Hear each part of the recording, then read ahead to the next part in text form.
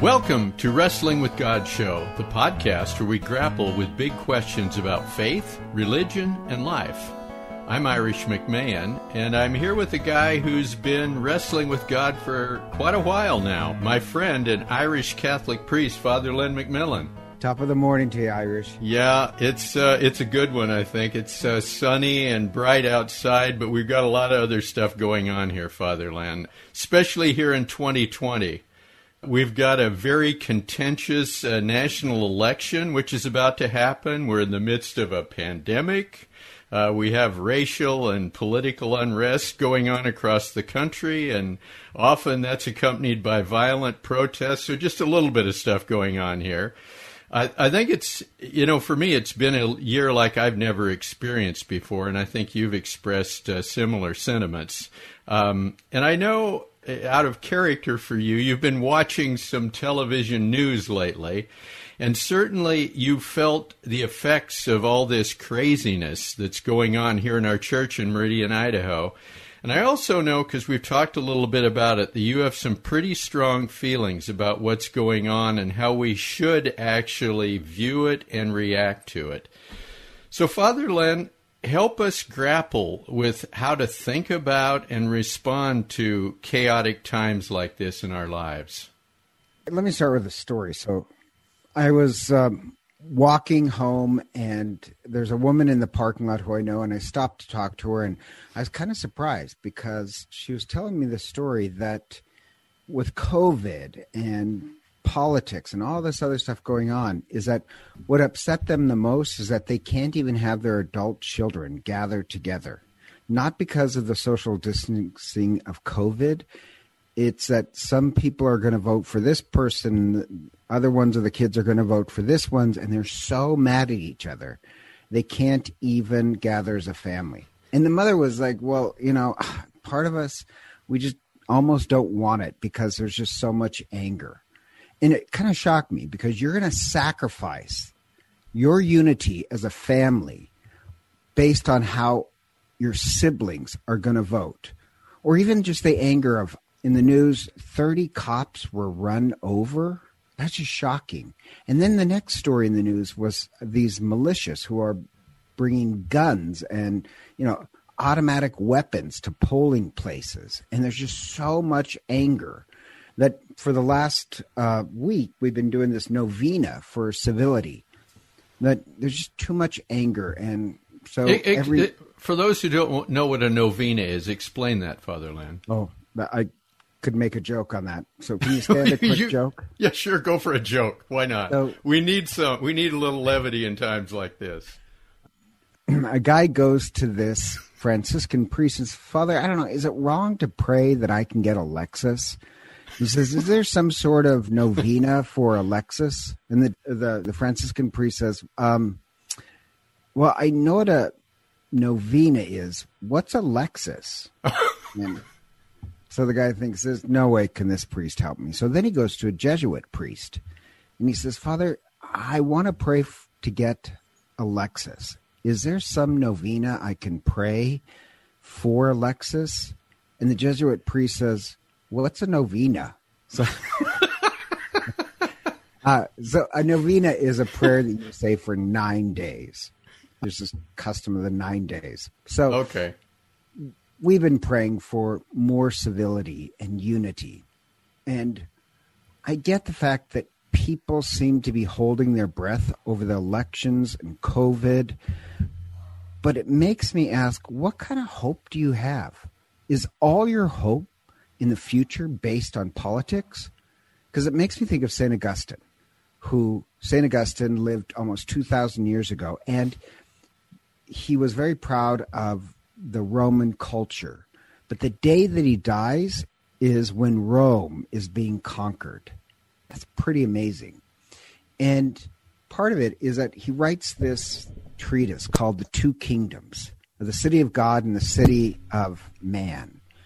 And do we put all our faith in the city of man, or do we also have some hope in the city of God? And yes, Rome fell, everything he loved fell, but it all worked out for God's plan. The barbarians came and attacked Rome, and Yeah, well, we welcome them into the church.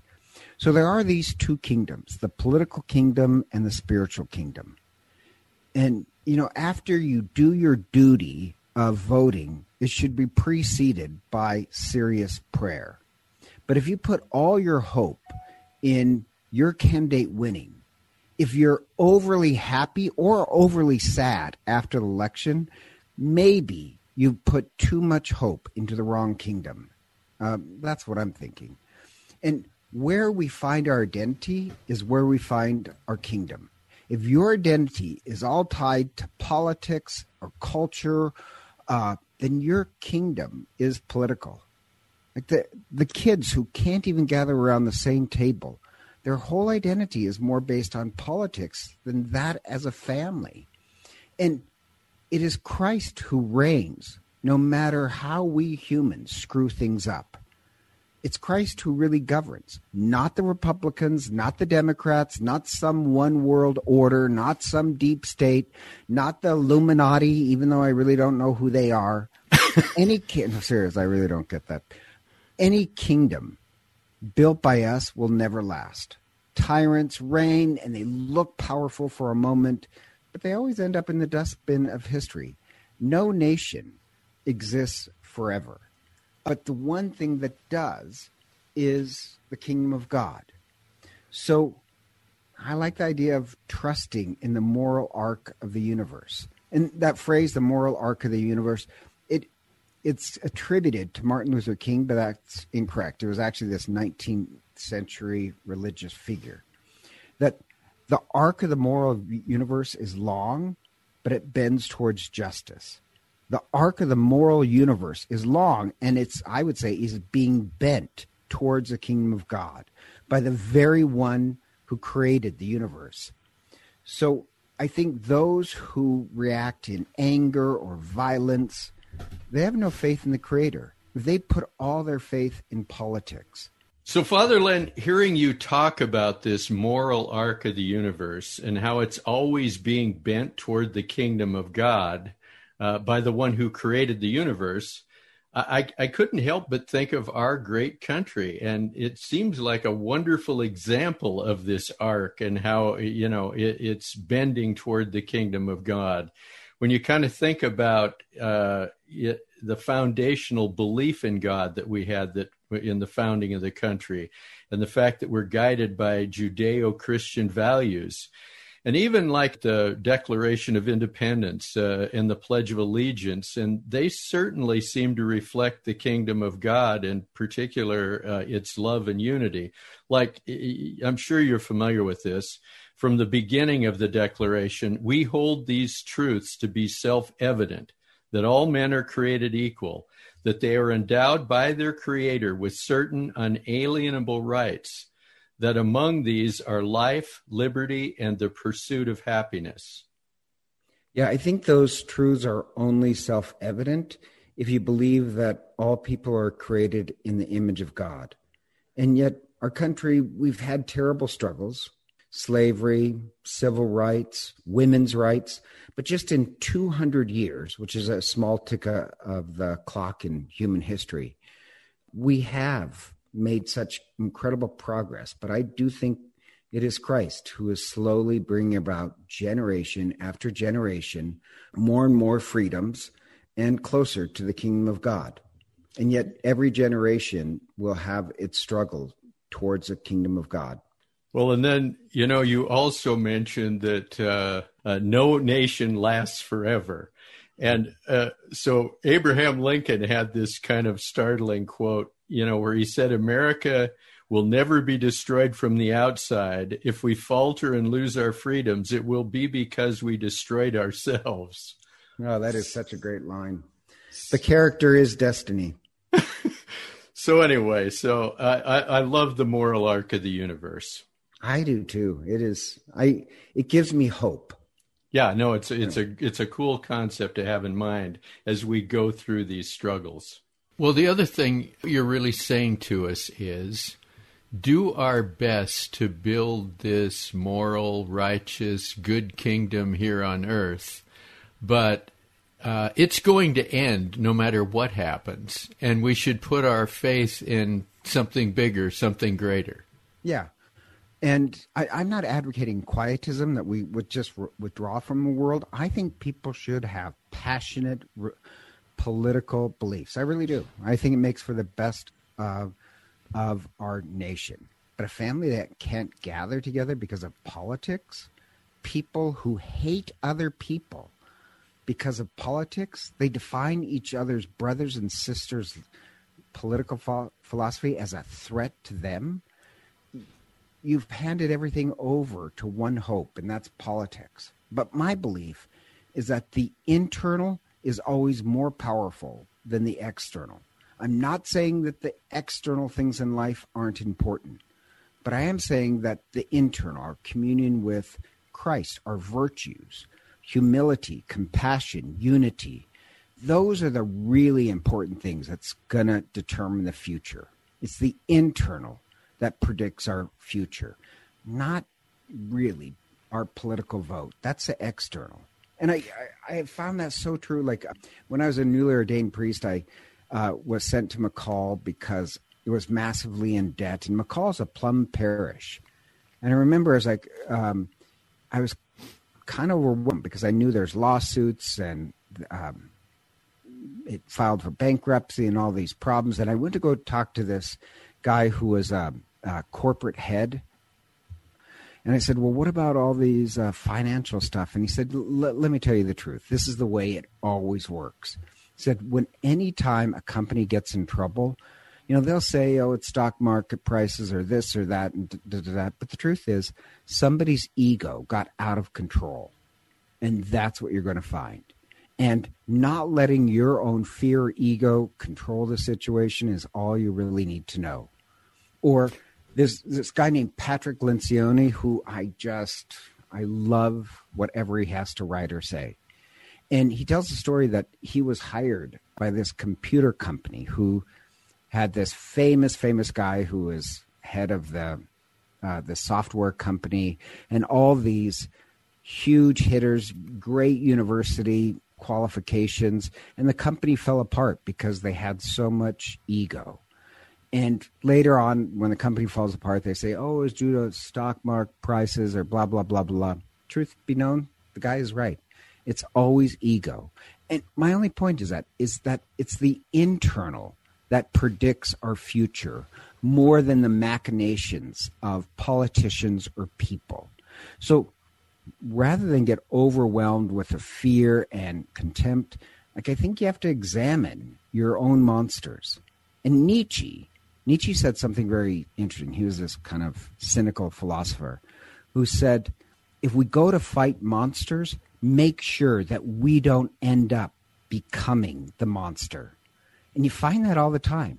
People who fight for family values, later on you find out that they've been having affairs or a sexual predator, or people who fight for civil rights. They end up doing violence to the innocent. History is replete with these kind of paradoxes. I know this woman who, I really like this woman. She's in my family orbit, I'll say. But she really cares for social justice, especially against abuse of women and children. And she's this brilliant thinker who loves history, but she just rages and rages at everything. Her personal life is filled with these series of broken relationships, mostly with those who have challenged her authority. And what does she profess to hate the most? The abuse of power. And yet the paradox is that's what's destroying most of her relationships. And yet she thinks she's aimed at making the world a better place. And she has to some extent, but also completely unaware of how much anger she brings into the room in every relationship. Then after a lifetime of broken relationships, she calls that justice. So Nietzsche is right. We need to work on our own monsters. If I think one should be, and I do, I think one should be politically and civically engaged, but one must equally work on the monsters in us. In our Catholic spirituality, we have this tradition of putting a lot of emphasis on discovering our and being honest about our own brokenness. We call that confession. Confession is not just about getting your sins forgiven.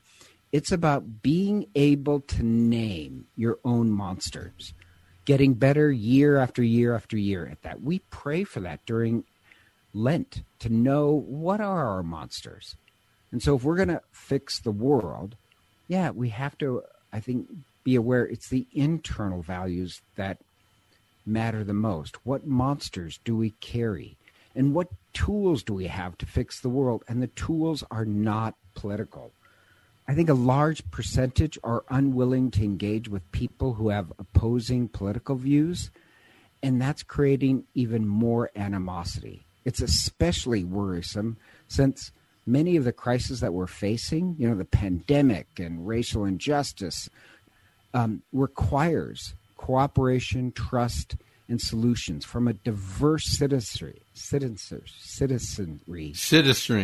I can't even say it now, Father Len. You got me all screwed up. What occurs to me, what you're really saying, I hope I can articulate this, is that in our personal relationships, our close relationships with our families, we should be talking about and thinking about the morals and values that are important to us and how we're doing with those, how we're practicing those. It seems like so many of these arguments about the world and politics and big things, we get into these tribes, and I don't even know that we often know why we're in a tribe. We're in the Republican tribe or the Democratic tribe or the liberal tribe or the conservative tribe or some other tribe. And instead of having real conversations about real values, it's more about your tribe is worse than my tribe, or my tribe is better than your tribe. And even worse, to think that other tribe is a threat to my existence when they're your own brothers and sisters. Yeah, I don't know. I've just been thinking about that with, in my family, and in particular, my sister and her kids are they cannot talk about anything political now. And a couple of my kids are that way too. And it is all this tribalism. We don't talk about what matters to us so much. We talk about the personality of our candidate versus the personality of your candidate. And even before we start talking about that, let's just agree that, like the family that's torn apart, why don't we agree that, okay, politics are important, but what's more important is our love for each other, our unity, being there. That we have to live in families that may have different political opinions, but our love for each other has more strength than anything else. And just casting a vote won't change our nation if we can't work together or only hate the other half of America. So I just think it requires a lot of inner work rather than blaming the other people. And the inner work is the tools of spirituality, the virtues, compassion, love, unity, and even humility. This humility, the awareness of your personal strengths and weaknesses. The humble can acknowledge those weaknesses and work to improve them. And most importantly, humility allows us to work with people who are completely different. It allows us to let go of our defensiveness, to take in information that may challenge our political beliefs, or to see, the humanity in people on the other end of the political spectrum. But if it's all this tribalism, all it's going to do is tear us apart. Most people don't even consider the power of humility as useful. But those who test high on humility, they also score high on forgiveness and patience and have far less negative moods. And I'm not meaning to go too much off on the virtue of humility, but it's only with all these internal virtues, humility, that we can have more civil conversations. We don't need more anger. It won't fix our problems. So I'm just saying, as the election draws near, election day is so close. I think as you go into the election booth, take all your values, but take the internal ones. And it always amazes me that this year, I should say, that election day and the Feast of All the Saints are right next to each other, where you have the Feast of All Saints, where we believe we belong to the kingdom that comprises of every race, nationality, language, and way of life. And as diverse as they all are in the kingdom of God, they're all united in love. So take all the saints into the booth with you. Yeah. I like know that sounds good. It's a crowded booth. Yeah, very crowded. I feel so sorry that families are being torn apart by this. Yeah, I think you should have strong, powerful political beliefs, but never as strong as your internal of love and compassion and patience. Democracy is self-correcting. Even if we get into trouble, democracy is self-correcting, except now I'm thinking it's not if you have so much anger. Somebody said, we're almost to the point of a civil war, which I disagree. But language like that only increases division doesn't allow democracy to be self-correcting.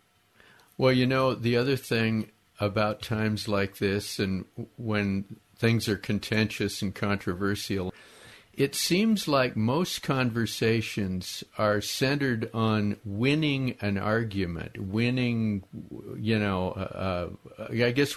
argument, rather than really looking at things and trying to come together. It's more about winning. I think you get lost in the power of winning, as opposed to really discussing your values and having an open, honest, humble discussion about them. I mean, it's just too much winning and losing to me. Yeah, I agree. I just think as election day grows near, I really do pray for our nation. Well, Father Len, thanks for that. And I think these are kind of universal suggestions and perspectives that you've given us today about any time we're in a contentious part of our lives with our families, with friends, during elections and whatever. So thanks for that. And thanks to all our listeners for listening to the Wrestling with God show. And we always appreciate hearing your questions and comments about what we're doing. It's easy to get in touch with us. Just head over to our website. It's wwgshow.com. That's wwgshow.com. And you click on the questions button. You'll see lots of ways to get in touch with us there. We also encourage you to subscribe, rate, and review the Wrestling with God show at Apple Podcasts or wherever you get your podcasts. It helps people discover us, and it'll also help you keep from missing one of our episodes because you'll always be notified when we publish a new one. So we hope you'll join us next time as we continue our journey, climbing the mountain of life, searching for truth, meaning, purpose, and a little peace in our lives. Thanks for listening. See you next time.